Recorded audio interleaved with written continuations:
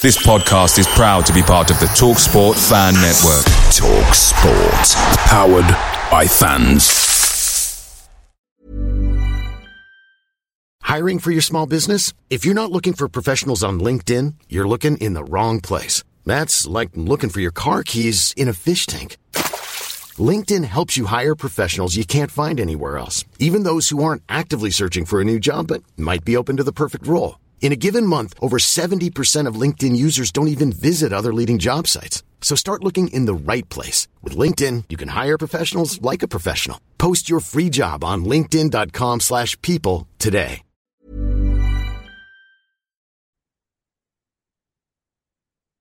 The TalkSport Fan Network is proudly supported by McDelivery, bringing you the food you love.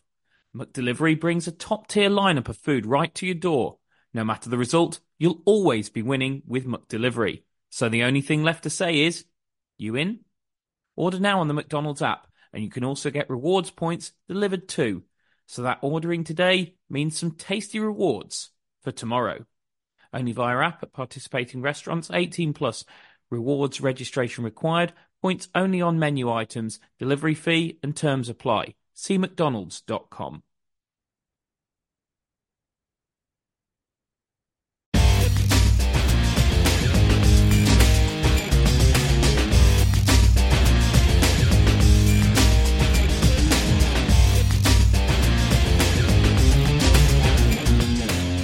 Well, hello and welcome to Albion Analysis with me, Chris Hall, and him, Pete George. Pete, before we get into any of the analysis of yesterday's game, a bit of the broader stuff around where Albion are, where their squad is, and what needs to happen in the very few remaining days of the window, I just want to say to you, happy anniversary. And don't panic.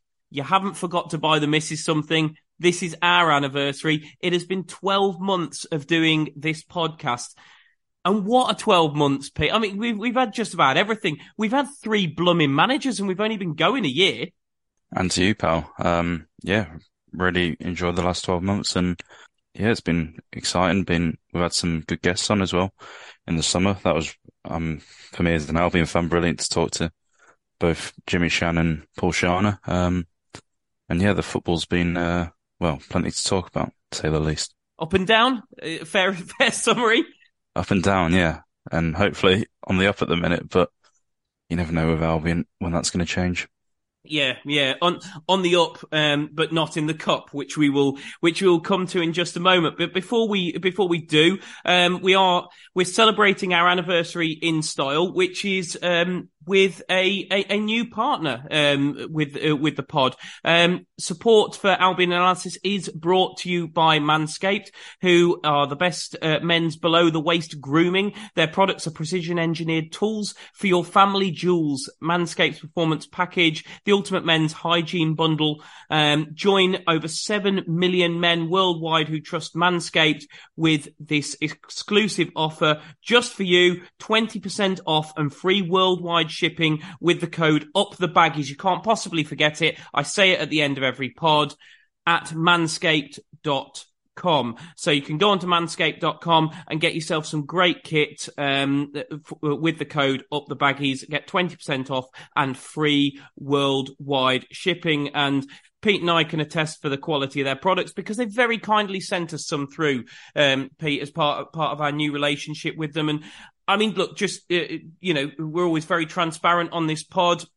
It is, it is a relationship with Manscaped, where, obviously they are supporting us. But we didn't just want to go with anyone. I have had a few emails through from a few companies wanting to get involved with the pod. I haven't felt all of them have been quite right, but I've got a lot of respect for Manscaped. I've got a lot of respect for what they do. I really like their products, even more so after having tried them over the last week. And I think this was one, Pete, that we just kind of felt was right for us. Yeah, absolutely. Very kind of them to send the products through. And I've found them to be very high quality, and the use of them is very smooth. And I mean, we think we both got a pair of boxers each from them, and I found them to be very comfy. I mean, I've even got them on right now, truth be told. So Yeah, thanks to them. You've been wearing them since they sent them you on Tuesday, haven't you, Pete? Well, hopefully I've put them in the wash since then. But yeah, no, I found all the products that they've sent through to be high quality, and I would recommend them. I'm just glad you drew the line at saying the use of them is very smooth, because we were very, very much verging into TMI realms there. But anyway, that's all from us. Like I say, just a quick reminder, if you want a discount from Manscaped, it is 20% off and free worldwide shipping. All you've got to do is use the code Up the Baggies. But that is enough from our illustrious sponsor. On to the football. And let's talk about Albion versus Bristol City. Pete, look, I mean, I know there are many people out there who still hold the FA Cup in a great deal of esteem. Look, I'm a former FA employee. I am one of them. I love the FA Cup. I had the pleasure of working with the guys around the competition. And, as much as some people disrespect it nowadays, I know how much work goes into it at the FA to try and still make it the world's greatest cup competition. And I think it is. I really think it is. However, the reality for us is I don't think we've got the resource and the squad to be competing on two fronts this season. I just don't. So I'm not going to cry too many tears about going out of the cup, because I think in the longer term, I mean, if the game against Bristol City had ended a draw, I think another midweek game could have really, really hurt us, because we've got a massive February. You look at the fixtures we've got in February, and they are absolutely monstrous. And a midweek game chucked in the middle of a couple of those could have been absolutely horrendous for us. So I'm not going to lose too much sleep about us going out the cup. But that being said, Pete, there's ways you go out and there's ways you don't, isn't there? Yeah, and the game against Bristol City, it wasn't a pretty sight for Albion fans, and I'm feeling for the fans that made the trip down there. Pretty sure we sold out the 3,500 of them, Pete. 3,500 of them, and that's the other thing. They are owed better than that. Yeah, and it's a commitment to go down there and support them, and clearly they're not disregarding the FA Cup and must still hold it in a high manner. Which, I mean, I do as well. I would love to see us go on a cup run. I think. There is that, Pete. But there's also the fact that Bristol is a cracking night out. Never experienced it myself. But, mate, you're missing out. Yeah, you need to get on that. I've got to say, Bristol and Newcastle probably my favourite away days for nights out afterwards. Well, I had plenty up in Newcastle when I was at uni, so I can agree with that one. But yeah, since I've been watching Albion, I've seen us make one semi-final, and that was on my first seasons watching, and that was. I mean, I loved that, and got a trip to Wembley. So I think there is. By Milan Baros's handball, I'm still not over it. Well, I can't remember it in that much detail. I was quite young, but yeah, no, that was enjoyable. And I mean, I think the furthest we've got since then was probably was at the time that we got knocked out by Villa at Villa Park. Yep, that was the quarterfinals, I believe. Yeah, so we've not had too many in recent years, but I certainly enjoy it, and it's just the question of how much can you prioritise it when you're pushing for promotion, and we seem to have a limited squad at the minute. We do, Pete, but then can we also expect better from those who go out there? Yes, he did make some changes against Bristol City, but it wasn't exactly wholesale changes, was it? I mean, there was still some first teamers in there, but when I looked at the data, and this was backed up by the eye test as well, of what I saw, I mean, there was some startlingly poor performances in there. I mean, unusually poor performances from Malumbi, for one. Wallace got on the ball a surprisingly small amount throughout the course of the game. But the one that I really picked out and that I'm really, really disappointed in, I have a bit of a bee in my bonnet over today, is Karlan Grant, Pete, because you would think at the moment, I mean, Matt Phillips, we've just lost him for the whole season. By the way, what an enormous blow that is for West Bromwich Albion. I mean, as I said on the last pod, I didn't think for 1 second I'd sit here at any point talking about Matt Phillips as possibly a season-defining injury for us, because certainly prior to the start of this season, I just didn't think he had that much to give this side. But he has been one of our best players not just since Carlos Corberán came in, but in the last 2 or 3 games of the Bruce reign as well. And that is an enormous blow to lose him for the rest of the season. Grady, we all know, has had a stuttering season. I think he is performing better than some people give him credit for, but I'm not going to pretend he's anything more than inconsistent. And therefore, there's an opportunity for Karlan Grant here because no Phillips, inconsistent Grady. You show yourself up well in a game at Bristol City and potentially there's a place in the side for you. And yet, here's his numbers for the game against Bristol. No shots, no accurate crosses, no key passes, no completed dribbles, yet 4 what WhoScored calls unsure touches, i.e., where he gave the ball away without being actively dispossessed, which was the most in our team. Genuine question, Pete. And I know we can go back to the Chesterfield game and say a goal and an assist, but I still question his contribution in that game. What does Karlan Grant bring to the side when he's on the pitch? It's a difficult one because, I mean, even last season, you'd say he doesn't offer an awful lot apart from in the final third where he generally gets goals and picks up the occasional assist, which is, goals are obviously not easy to come by and you can expect to pay money for a player that can score goals. I guess that comes when you compare that to now, he's not scoring the goals, so he's not contributing too much in general. I mean, against Bristol City, I don't think he had a shot, did he? But the one... He didn't have much of anything. No, the one redeeming factor that you might say is he does receive the ball in quite good areas. I think he received 4 progressive passes, 2 in zone 14, just outside the penalty area, and 1 in the box, which is okay in that sense. And receiving passes in those areas does have some value, but still, if you can't do much with the ball once you've received it in those areas, you can't get shots off, you can't assist shots, then it is, relatively meaningless. So there's maybe a slight positive in there, but still you need the end product after that. Otherwise, as I say, it doesn't really impact the game. So it's tough when he's not getting shots off and scoring goals because you know that he's not going to impact the game that much. And I thought he might be useful as a replacement for Matt Phillips because of his directness and, he generally does make quite a lot of runs in behind, which Matt Phillips has. If you watched him carefully under Corberán, he was constantly starting these sprints and then checking back and just kind of keeping the defender on the toes and maybe moving their back line about a little bit, even if he wasn't receiving the ball. So I thought that directness from Grant might actually be useful. He might be a nice fit, but so far he's not even been close to what Matt Phillips has been offering, and it's starting to be a bit of a worry.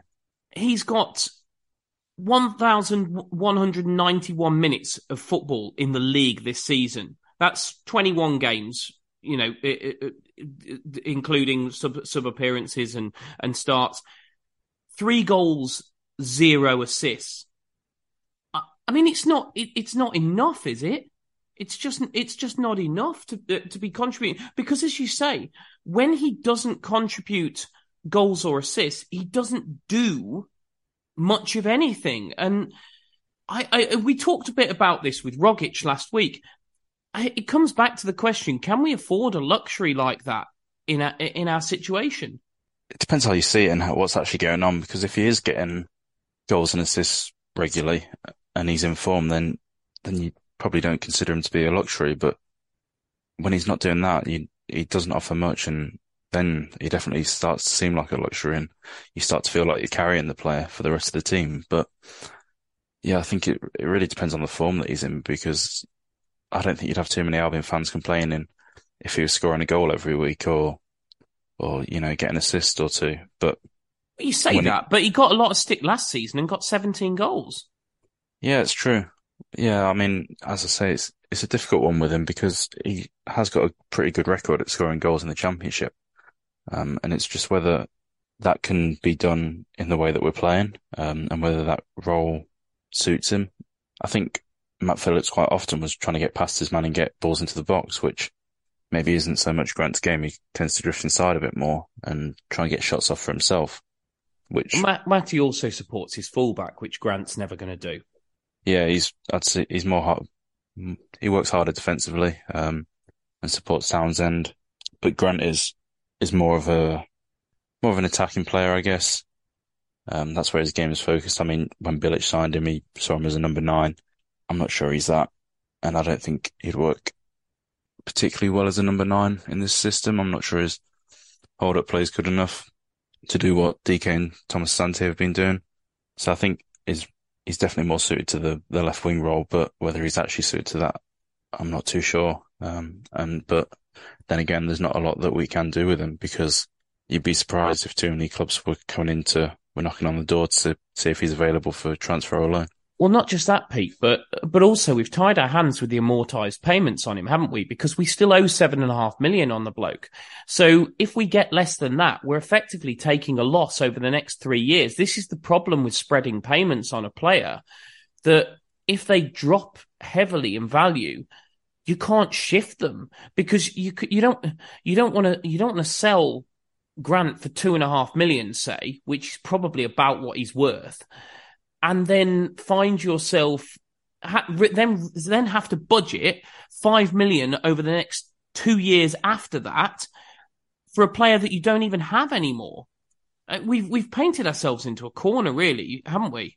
Yeah, as you say, that's the trouble when you're paying over a long period. But I think also that the other, maybe even bigger issue is the length of the contract initially anyway, because, we're tied to that contract for, was it a 5 or 6 year contract? I know it was a big one when we signed him. 6 years, yeah, because it was 6 payments of 2.5 million. Yeah, and that's obviously a long contract, and I mean, you see what Chelsea are doing. They're doing time players to 7 year contracts, and it helps with financial fair play because you can book the cost of the transfer over a longer period, therefore not putting as much loss on the profit and loss at the minute. But you can do that if you're Chelsea, because you've got a certain level of guaranteed income, haven't you? We haven't. Exactly. The big risk about doing that is if the player doesn't turn out to be the player that you were hoping he was going to be, and you've just, he's happy to just sit and pick up that good wage for 6 or 7 years and not play too much. As you say, with Chelsea, they've got plenty of money behind them, and they can maybe afford a risk or two like that, and maybe trust the scouting network a bit more as well. It's another of those crazy deals that, I mean, and I'm not trying to sort of big up Jeremy Peace here, because I'm well aware of how people feel about the mere fact that he sold the club to Lie and that he said he was going to do all this due diligence, and many feel that it didn't happen. I mean, the mere fact that Lie is, or the ownership is who it is, means that probably Jeremy didn't do the checks that he said he did on who he was selling it to. But what I would say is this kind of ludicrous transfer deal would never in a million years have happened under the old ownership, would it? And this is where we've gone from and where we are now in terms of being mismanaged as a football club. Yeah, and it's from the outside looking in, it seemed to be a deal that was heavily pushed for by Slaven Bilic at the time, rather than maybe the recruitment team and parts of the club that are going to remain after the manager is gone, which also, probably wouldn't have happened when Jeremy Peace was there. But you can't give a manager a player for 6 years, because what manager lasts for 6 years, especially at a club our size? Because either he does a poor job and he gets fired, or he does a good job and he goes to a bigger club. When you're a club our size, you simply don't keep your manager for 6 years, do you? Not in the modern game. Well, precisely, and that's why your recruitment shouldn't be led by managers. It should be led by your recruitment team, who are more likely to be there in 6 years' time, and maybe a director of football who's actually got that long-term vision of the club. Because you never know what the next manager is going to want in their players, and they might not necessarily want Carlin Grant, for example. You can replace that with any player that was signed on a long-term deal that's been led by the manager. So it's obviously an issue of the club. And you go back to the Jeremy Peace days, and Dan Ashworth was there and led the recruitment through those days, and we had some brilliant players that were able to stay at the club and perform among, a range of managers. And that's credit to the overall club, because you're recruiting players and managers that can work together rather than just having a manager that recruits players for himself and then sacking him in 6 months and having a new manager that doesn't want the players that the previous manager had signed, which, I mean, we've spoken about that a lot on here, about needing a director of football or someone in a similar role to look at the long-term vision of the club and recruit managers and players in that mold rather than just, switching and, just having a new style of manager every 6 months or so. Well, that's the reality of the situation, isn't it? Even if we do dig ourselves out of this hole and Carlos gets us promoted this season, we desperately need that plan, because if we don't have it, then we'll go into the Premier League and we will just do the same thing as we did last time. We'll get ourselves relegated. We'll bring in players that aren't quite right or won't appreciate in value, like we did with Grant, like we did with Grady, and we'll just find ourselves back here in 2 years' time, won't we? If we don't, as much as look, there's the short-term thing of we're in big trouble if we don't get up inside the next couple of years. You all heard what Ali Jones had to say on this very podcast last week. He believes it's a 2.5 year plan before we start getting into trouble.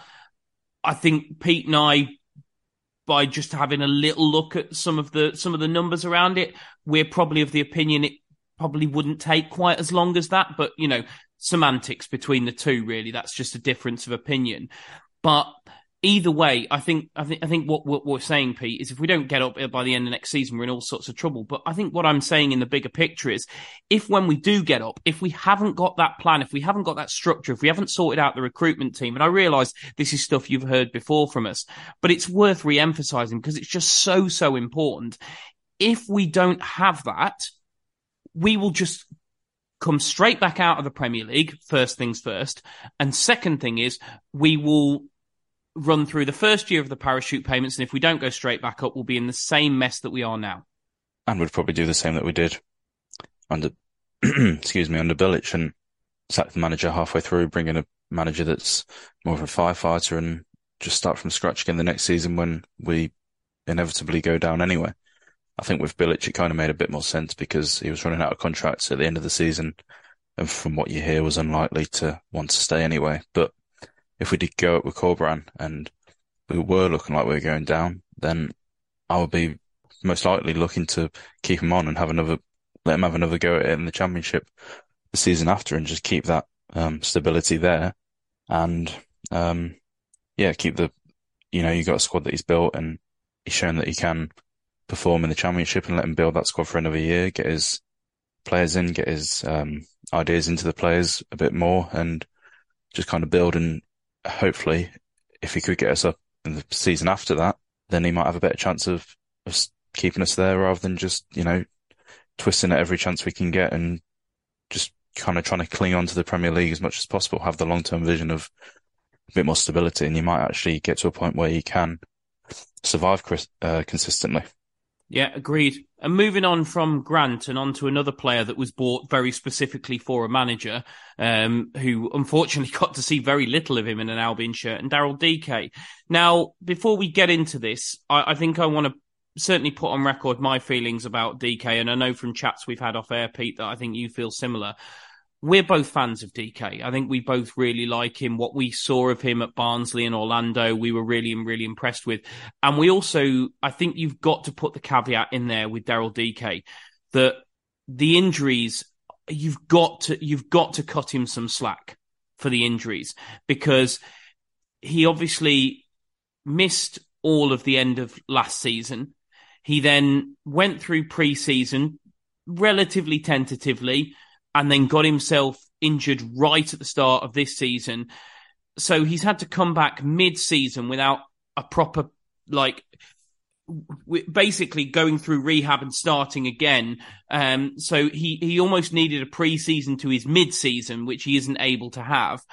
And he has come back. And whilst we've seen flashes of Daryl Dike, I think he's looked a shadow of his former self. And I thought that was showed up again a bit against Bristol City, because you put him side by side with Brandon Thomas Asante. DK got 51 minutes on the pitch. 1 shot, 1 on target, 13 touches, which was the least of any Albion player who played 15 minutes or more. Thomas Asante, on the other hand, came on for 39 minutes, so 12 minutes less than DK. 3 shots, 2 on target, so 2 more shots, 1 more on target, and 1 more touch. I mean, it doesn't reflect terribly well on DK. I thought he looked off the pace against Burnley, whilst he looked decent against Luton. But, I mean, I think the point I'm driving towards, Pete, here is, at what point do we have to start being a little bit worried about Daryl DK? And maybe mentally, as Albion fans, flip the 2 strikers in terms of who our first choice and second choices, because it's very easy to consider Brandon the backup because he cost 300k and DK the number 1 striker because he cost 8 million. But the way they're performing at the moment, the 300k striker is way outperforming the 8 million pound striker. And I'm well aware of the reasons for that. Like, as I say, this is very different to the conversation we just had around Karlan Grant. Karlan Grant, that's all on him, as far as I'm concerned. That level of performance is all on him. He should be 100% fit. He's had no long-term injuries. Okay, he hasn't played a great deal, but he hasn't played a great deal because he hasn't been performing to the level where he should be. And he hasn't taken his opportunities when they've been given to him. That's all on him. Daryl DK is a totally different sort of animal to me, because the situation around Daryl DK is that he has had to come back from two long-term injuries, and he's not quite got back to the level yet. When will he get back to the level? I don't know. It might be a matter of he needs to come through the whole of next pre-season, and then we see the best of DK at the start of next season, assuming he doesn't pick up any more injuries. But in the here and now, he's not at it, is he, Pete? And I personally think he is the backup to Brandon, not the other way around at this point. I'm starting to lean towards that opinion as well. As you say, Thomas Asante's performing better at the minute. DK, he doesn't look as good as he was when he was playing for Orlando or Barnsley. As we signed him, I took quite a deep look into him and wrote a scouting report on him. So I might share that again this week just to show what my thoughts were as we were signing him before we saw him in an Albion shirt. And he looks a lot slower than he did previously. And I don't know if that's maybe just getting himself back up to fitness. It might be a mental thing. He doesn't want to push himself too much after his recent injuries. I'm not sure. But it's something Michael Owen spoke about a lot, wasn't it? When he started getting muscle and hamstring issues, that he said he was scared to push himself. Do you think that's where DK is? It might be. Yeah, it could be to do with that, and just he needs to get into a position where he's trusting his body again, that it's full capabilities, and he's able to, put 100% into his sprints and really get up to full pace. So I think if that is the case, then when he does get that, probably the best word to call it is confidence back in his body, then we'll start seeing the best of him. Because I think he is a quick striker and he gets in behind well and makes those runs, and he's obviously very powerful. We've definitely seen that with his upper body strength and, his core strength when somebody's making a challenge on him. I think it was against Reading, Preston maybe, where someone went into shoulder barge him and he went flying. Yeah, I think it was the Preston game, wasn't it? Yeah. So the strength's definitely still there. It's just we're not quite seeing the pace that I was expecting of him. Well, he flattened Lenihan on the opening day at Middlesbrough when he came on as well, didn't he?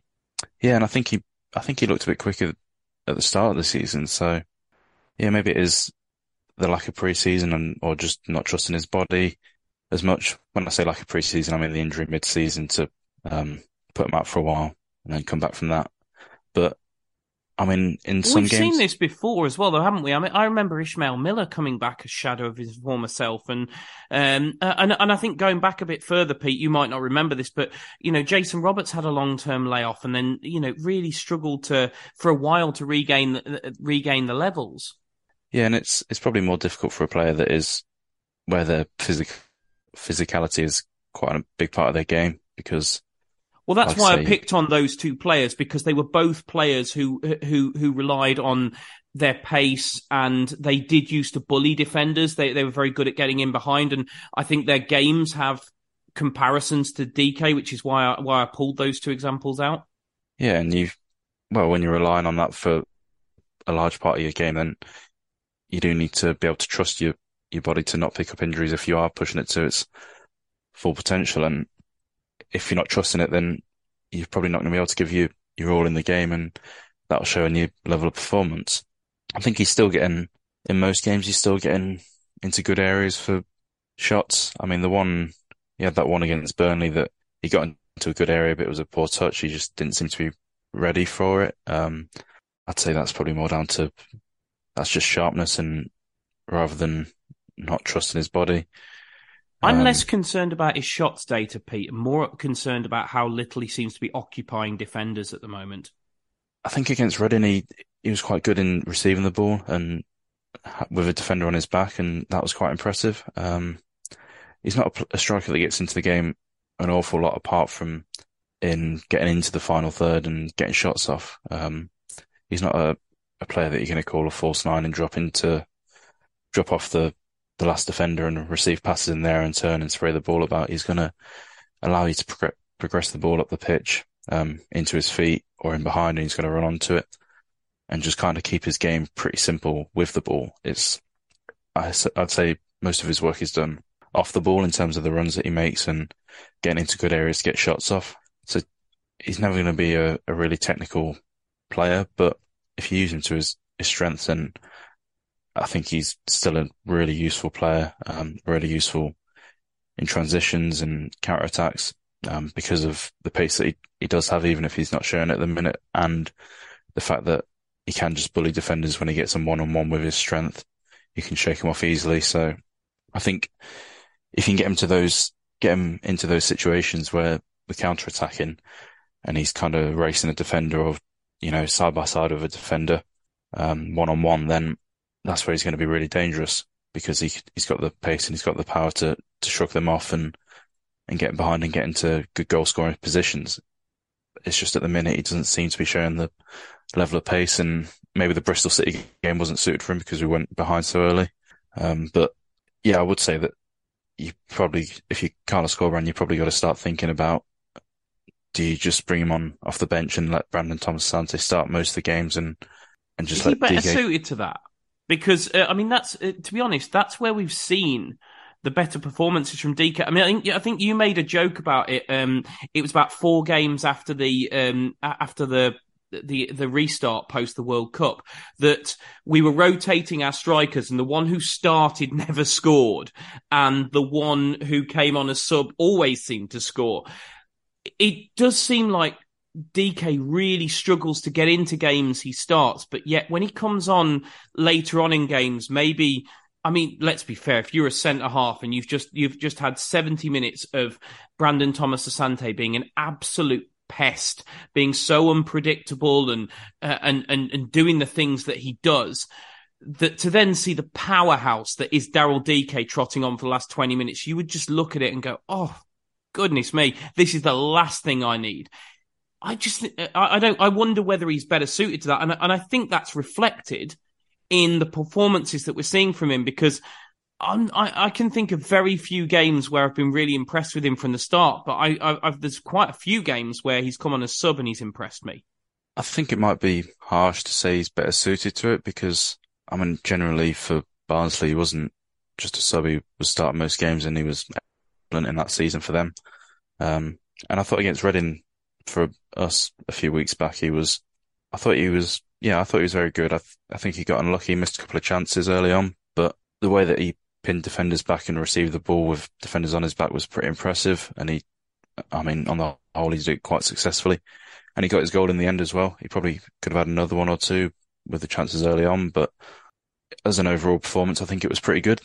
And I do know what you mean about him in general, that he's probably been better off the bench, but maybe that's just because it's easier if the defenders are tired. And, we've spoken about his game being about his strengths, his physical strengths. So it might be more suited to that. But yeah, I wouldn't put him down as a player that going forwards, we can only expect to see him perform when he comes off the bench. It also might just be a confidence thing at the minute. And, he's come back from a few injuries and he's not, hit the ground running majorly. Unlike Brandon Thomas-Asante, who seems to be in top form. And in that sense, Pete, just to jump in there, how important is it as supporters that we try and stay patient with him? Because, as I say, I really want to draw the distinction between. I never advocate for players to get grief, but at the same time, I struggle to have a lot of sympathy for Karlan Grant, who and Tom Rogic the other week as well, who I just don't think are putting it in to the right levels. I think as supporters, we need to acknowledge the fact that Daryl Dike is putting it in at the moment, but just maybe he's just struggling to get back to the levels he needs to mid-season. And from a confidence point of view, it's got to be so important that we as supporters stay patient with him, isn't it? Absolutely. And I also think it's important to note that he's definitely not performing badly. If you look at either his goals or his XG, they're pretty similar. Per 90 minutes, he's scoring a goal, 0.54 goals per 90 minutes. So that's a goal every 2 games, essentially, which as a striker, That's interesting, Pete. I wasn't aware of that. That's actually good numbers. I suppose it's because he doesn't get the goals as much off from his starts. I think he's only scored in 2 starts, hasn't he? Luton and Reading. It probably masks that a little bit. Yeah, well, that's league games, by the way. It doesn't include cup games, but he scored 3 goals this season, I think, and it's the one against Luton, the one against Reading, and then the one off the bench against Sunderland as well. But I think it's important to note that he hasn't actually played that many minutes this season. He scored 3 goals in, I think it was 500 minutes. So yeah, 500 minutes exactly, which is, just shy of, it's about 5.5 games. So in terms of numbers and goals, then, he's looking good, and he's got 1 assist in that as well, if you care about that. I don't think it's really much to measure. I don't think assists are important to measure. For DK's game, you're not going to expect many of them from him. But goals, he's getting them and he's getting good chances. His XG kind of shows the same thing, 0.6 per 90. So he's getting into good areas. We just haven't seen that much of him in the league either. I think it's easy to just think we're in January, we've played however many games we've played now. I've lost track, but DK hasn't played that many. So I think it's easy to kind of misjudge the amount that we've seen of him and the amount of goals that he's scored. So I really don't think he's doing badly. I think Brandon Thomas-Asante has been very good. And DK's been okay. He's been decent, I think, but in a weird sort of a way, does that almost hurt him a little bit that Brandon has just been this absolute revelation since signing? I mean, let's be fair. Brandon's outperformed anything we could have expected of him. 300k from Salford in League Two.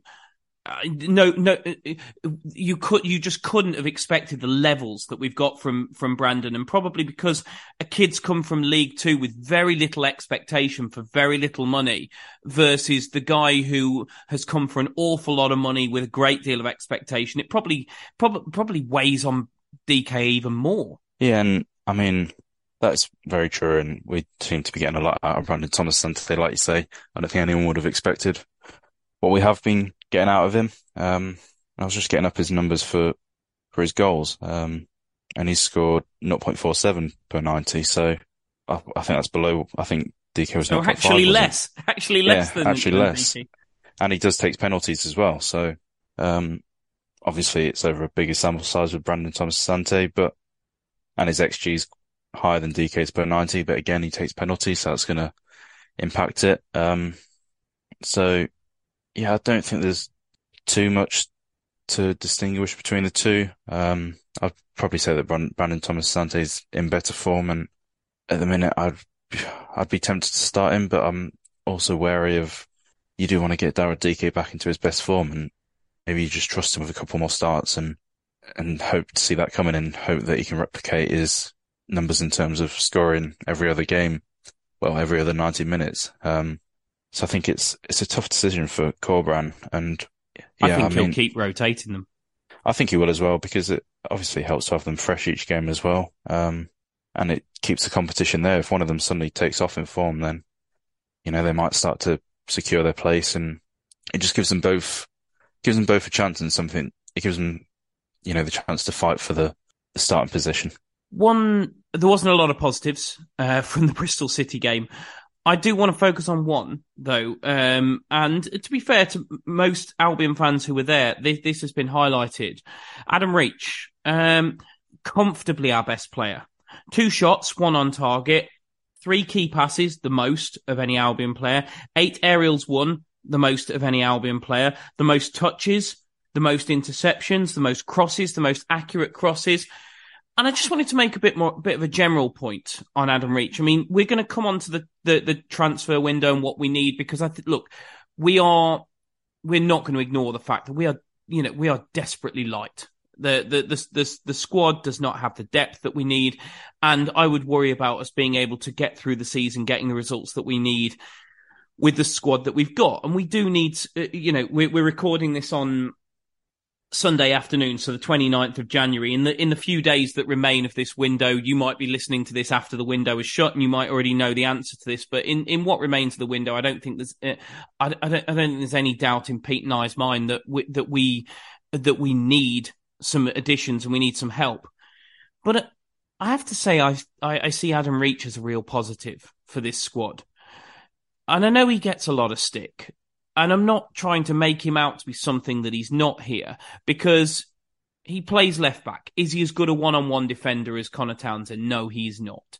If he plays wide left, does he beat players like Grady Diangana? Does he score goals like Matt Phillips? No, he doesn't.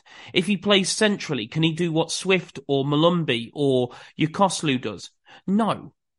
But equally, he can play all of those positions and not let anybody down. Okay, he's not spectacular in any of those positions, but he's a guy who predominantly comes off the bench. He's not going to be spectacular, because if he was, he'd be starting. Like, he would not be coming off the substitutes bench if he was something special. But I also think there's something so important, particularly where you've got no depth in the squad, where you can put a guy in multiple positions and he doesn't let anyone down, Pete. I just think Adam Reach, for all the stick he gets, I think he's going to be an important player between now and the end of the season. I've always said I think he was probably a good signing for Ishmael and the system that he wanted to play. When you're using wing backs, you want a player that's obviously decent defensively, but also has, he's also good in the final third. He can cross, he can get past get up the field and also get back, and he's got good energy. And I think that probably describes Adam Reach. Decent defensively. He will get up and down the pitch, and he's got quite a good delivery on him in the final third. So if we were playing with a back 3, a back 5, and we were playing with wing backs, then I think it would be, definitely very useful. At the minute, he's kind of I don't think there's really a position in the way that we're playing that's perfectly suited to him. So I don't think he's ever going to... He's a stopgap for a number of positions, isn't he? Yeah, exactly. So he's probably all right cover for Townsend. He might be all right as cover for the left wing position, but I probably wouldn't want him starting every game. If you're desperate, you can maybe put him into centre mid. He's got energy. He's all right on the ball, but he's never going to be your first name on the team sheet.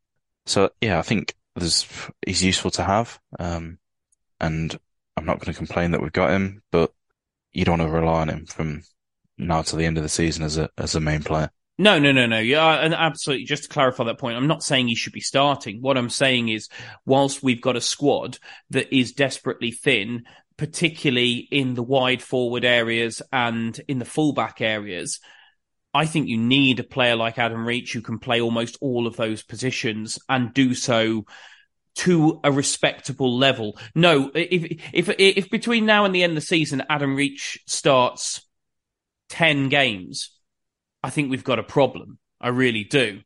But if he has to start half a dozen in various positions, I think he can do that to a level, because I think we need to be realistic about what we're going to do in the remaining days of this window. Again, you might be listening to this after the window is closed and Albion have signed 4 players, and you're thinking, Chris, you're talking absolute garbage, and fair play. That that's the world of podcasting. You record a podcast and then the future goes and proves you completely and utterly wrong.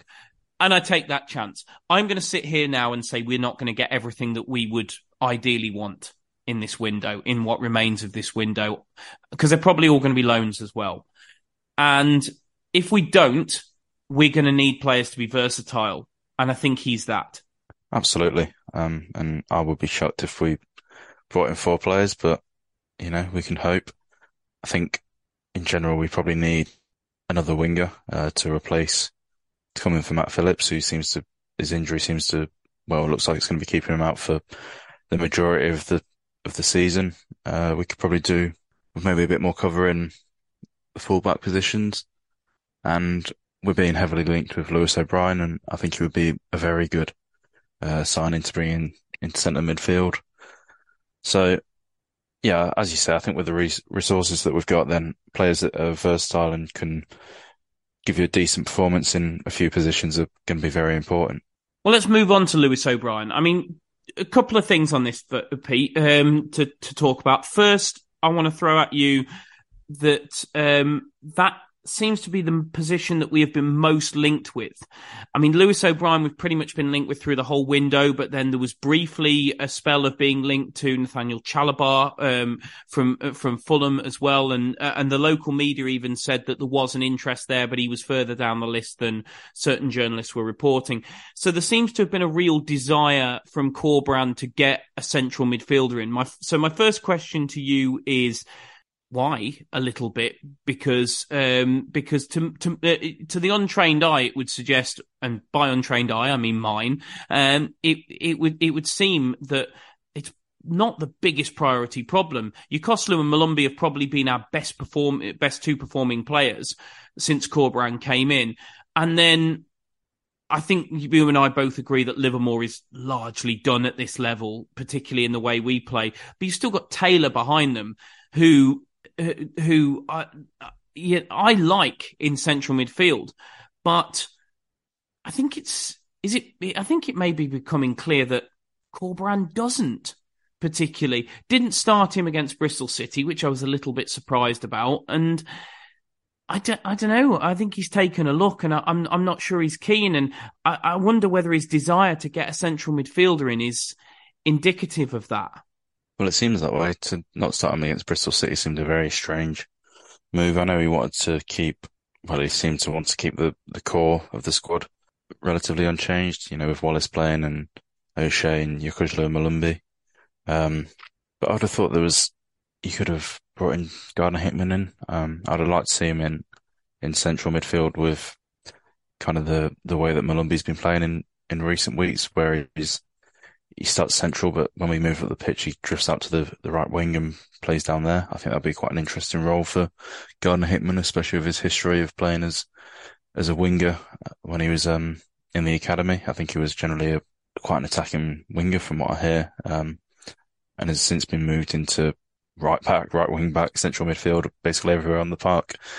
So I think that would have been an interesting role to see him in, and probably would have been a good game to test it out as well. But as you say, Corberán doesn't seem to fancy him there, which is strange when, there's been a couple of managers now that have seemed to have thought the same thing, which, isn't gospel, but it tends to point to something that if multiple managers don't fancy a player or don't fancy a player in a specific position, then there might be something in that us supporters aren't seeing. Yeah, because Bruce tried to convince us he was a right back, not a central midfielder, which is completely the contrary to what I've seen. Exactly. And I think Corberán's generally played him in right back when he has played him. He started the first leg. Did he start both games? Not legs, both games against Chesterfield. He did indeed at fullback, yeah. Yeah, so maybe that's just because we don't really have any other cover in right back apart from, Ethan Ingram doesn't seem to be fancied either by managers. So maybe that's why, but maybe again, it's just Corberan doesn't fancy him as a central midfielder, so that could be where Lewis O'Brien's coming in. I think importantly with O'Brien is that he seems to be a very good dribbler and can carry the ball forwards, which I've said before that Corberan seems to like to kind of create the space in midfield for people to then carry the ball into, and that's how we progress forward a lot of the time, rather than just through passes that take us up the pitch. And I'd say O'Brien can do that much better than any of the players that we've got currently in midfield. So it's potentially one of the reasons that we're so heavily linked with him or interested in him. And Chalobah's the same. I think in general, he's probably a better ball carrier than he is a passer. So it seems to be that that's the style of midfielder that we're looking for, rather than just someone. I always go back to Soyers because he did it very well for us. A player like Soyers, who's, his whole game is his passing and his ability to move the team up the pitch with his passing. He'd never really carried the ball up the pitch. It was just about finding those passes into advanced areas. So I think we're looking for a midfielder that can carry the ball rather than a midfielder that's a real natural passer of the ball. Well, just put the numbers around that, Pete, because I had a little look at this, and obviously there's very little point in judging Lewis O'Brien on this season. He's had 704 minutes for Forest, so there's simply not enough minutes there to really judge him on. Plus, it's in the Premier League, not the Championship, and we don't play in the Premier League. But you take him on last season's numbers for Huddersfield, and he averaged 2 successful tackles per game, which would have him on Albion's current squad as the most. He had 2.1 successful dribbles per game, which again would have him as the most. He would only be beaten out by the attackers in our squad and Kyle Bartley for most shots per game. He would only be beaten by the attackers in our squad and Connor Townsend for most key passes per game. He also would be the most fouled player in our team based on his numbers for Huddersfield last season. But he does lose the ball a lot as well, so he takes chances. He'd be the most dispossessed player in our team, and he'd also have the most unsure touches via who scored. So, and as you say, passing is certainly not the be-all and end-all of his game. He had a 78% pass completion rate for Huddersfield last season. I think what you're seeing from those numbers, just to kind of put them into some sort of a context, is you're seeing a very, very well-rounded midfielder, but you are seeing a midfielder that I think is probably going to play better alongside somebody like Yokoslu, because they're going to need that protection behind them, because they are going to lose the ball a lot. He will make us more offensive. Of that, I am absolutely certain. He's 3 goals, 3 assists last season, so he's not going to produce the end product an awful lot of the time. But I think he will drive us forward. He will get us up the pitch, and he'll be very, very different to what we've seen. But I think he will more than likely, correct me if you think I'm wrong here, Pete, but if he comes in, I think it will probably be him or Malumbi more often than not, rather than him him or Yokoslu, or he will play O'Brien within a 3 and almost leave the 10 out of there. Yeah, I wouldn't be surprised if. I think he's probably the most similar to Malumbi of our midfielders, so he's probably the most obvious position for him to come into is what Malumbi is currently playing. But I wouldn't be surprised if Corberan shifted John Swift to play as the wide man, and then, as you say, played with the 3 midfield of Yokoslu, Malumbi, and O'Brien, and then had Swift out wide with Jed Wallace on the other side. I like the idea of a hybrid Yokoslu, the best of Yokoslu and Malumbi in one player, though. That would be worth a lot of money. And then we'd have a room for an extra player as well, wouldn't we? So let's see what we can do about that. But with O'Brien, yeah, I think the way that you described him is pretty accurate. Passing is definitely not his strong point. He was below average for pass completion among Championship central midfielders last season. Is that somewhere where the fans will have to, if he comes in, we'll have to learn to be patient with him? Because I see a lot of fans get on Grady's back about how much he loses the ball. And I don't necessarily see that as a negative, because I'm not too worried about where Grady loses the ball. O'Brien will lose the ball a lot. And I think fans will have to switch on to the fact that he's doing so for a reason, because he's trying to make stuff happen. He's trying to go past people. He's trying to get us up the field. And that it's not necessarily, obviously, if he's losing the ball more than he's keeping it, it's a problem. But if he's losing it because he's trying to make stuff happen, that's just a byproduct of the way he plays the game.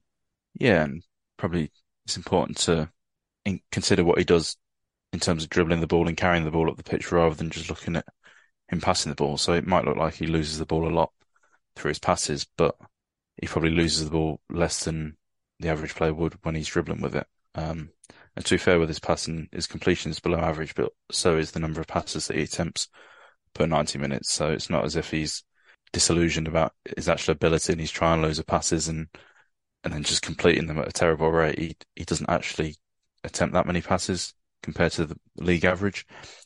And it's, similar story with progressive passes. When you look at that per 100 passes that he makes, it's low. He only attempts about 12 per 100 passes that he makes. And again, the accuracy of them is way below the league average. But when you look at his progressive runs, he attempts about 2.1 of them per game, which is more than double of the league average for central midfielders last year. So yeah, I think you need to focus on his ability to carry the ball rather than his ability to pass the ball, and that should be where he's judged, which might not be the general thing that you would as a central midfielder. I think the traditional way to view them is someone that's really good at passing the ball and keeping the ball, but maybe just consider take a more open view of his performance and look at the way he carries the ball. And as you say, I think it can help O'Brien to play next to Yokuşlu because he provides more of the defensive stability. But it will also really help Yokuşlu to play next to O'Brien because he can allow him to move the ball forward through his ball carrying, and Yokuşlu can focus on his strengths, which are his defensive work rather than his passing and his progressiveness. So I think O'Brien would be an excellent signing if we can get him in. One that I think it's very exciting to get a midfielder of that quality in. And I think Corberan will obviously know his strengths and his weaknesses and hopefully get the best out of him. So if we can get that one over the line, then I'll be very happy with it. Yeah, as would I. I think he'd be an excellent signing. Just to finish off, Pete, in very briefly, what else do you think we really, because let's be fair, we are so close to the end of the window here. We're not going to do a lot. If we get O'Brien over the line, realistically, we might just get one or two more at most in, because we haven't got a lot of money and we also haven't got a lot of time. I personally would say we probably need priority one, a winger, and priority two would be a fullback, in that order. I think a winger is probably more important than a fullback. I think if Furlong gets injured, we have got a real issue. I don't deny that. But fortunately, Darnell Furlong hasn't got injured a great deal. He says touch wood. And if Townsend got injured whilst we've got a problem, you can shift Peters there, you can put Reach there. I just think we're so short out wide, and that would be my priority outside of O'Brien. I'd agree with you there. I'd say if we do get O'Brien in it, the only way to look at it where you don't have a real issue with wide players is if Swift plays the majority of his time as the left winger, left mid, whatever you want to call it. Still, I think I'd like to see us bring in a wide player that can be a direct replacement for Matty Phillips. And yeah, I tend to agree with you. With the fullbacks, we're slightly light there, but we probably do have a little bit of cover if we need it and we can shift stuff around. We could muddle by. Yeah, just about. But yeah, I mean, we can't, I think everyone's aware of the financial issues that we've got at the minute, so we can't just go out and spend money like with Chelsea. So we've got to be smart with what we bring in. We've got to really prioritise the areas that we bring players in because, yeah, I mean, I'd be very surprised if we get 4 players in. I think if we get 1 or 2 good quality players in, I'll be happy. Yeah, as will I. I think you take what you can get at this stage. Well, that is all from us for today. And remember as well that if you do need some below the waist men's grooming products, you can get them from our wonderful supporter Manscaped, and you can get 20% off and free worldwide shipping. Use the code UPTheBaggies. We will be back after the Coventry game. I say we. Pete is off on a wonderful jaunt, so it will be me plus one other as yet TBC. But we will return by the we being the royal we of Albion Analysis. We'll be back after the Coventry City game. But until then, thanks for listening and up the baggies.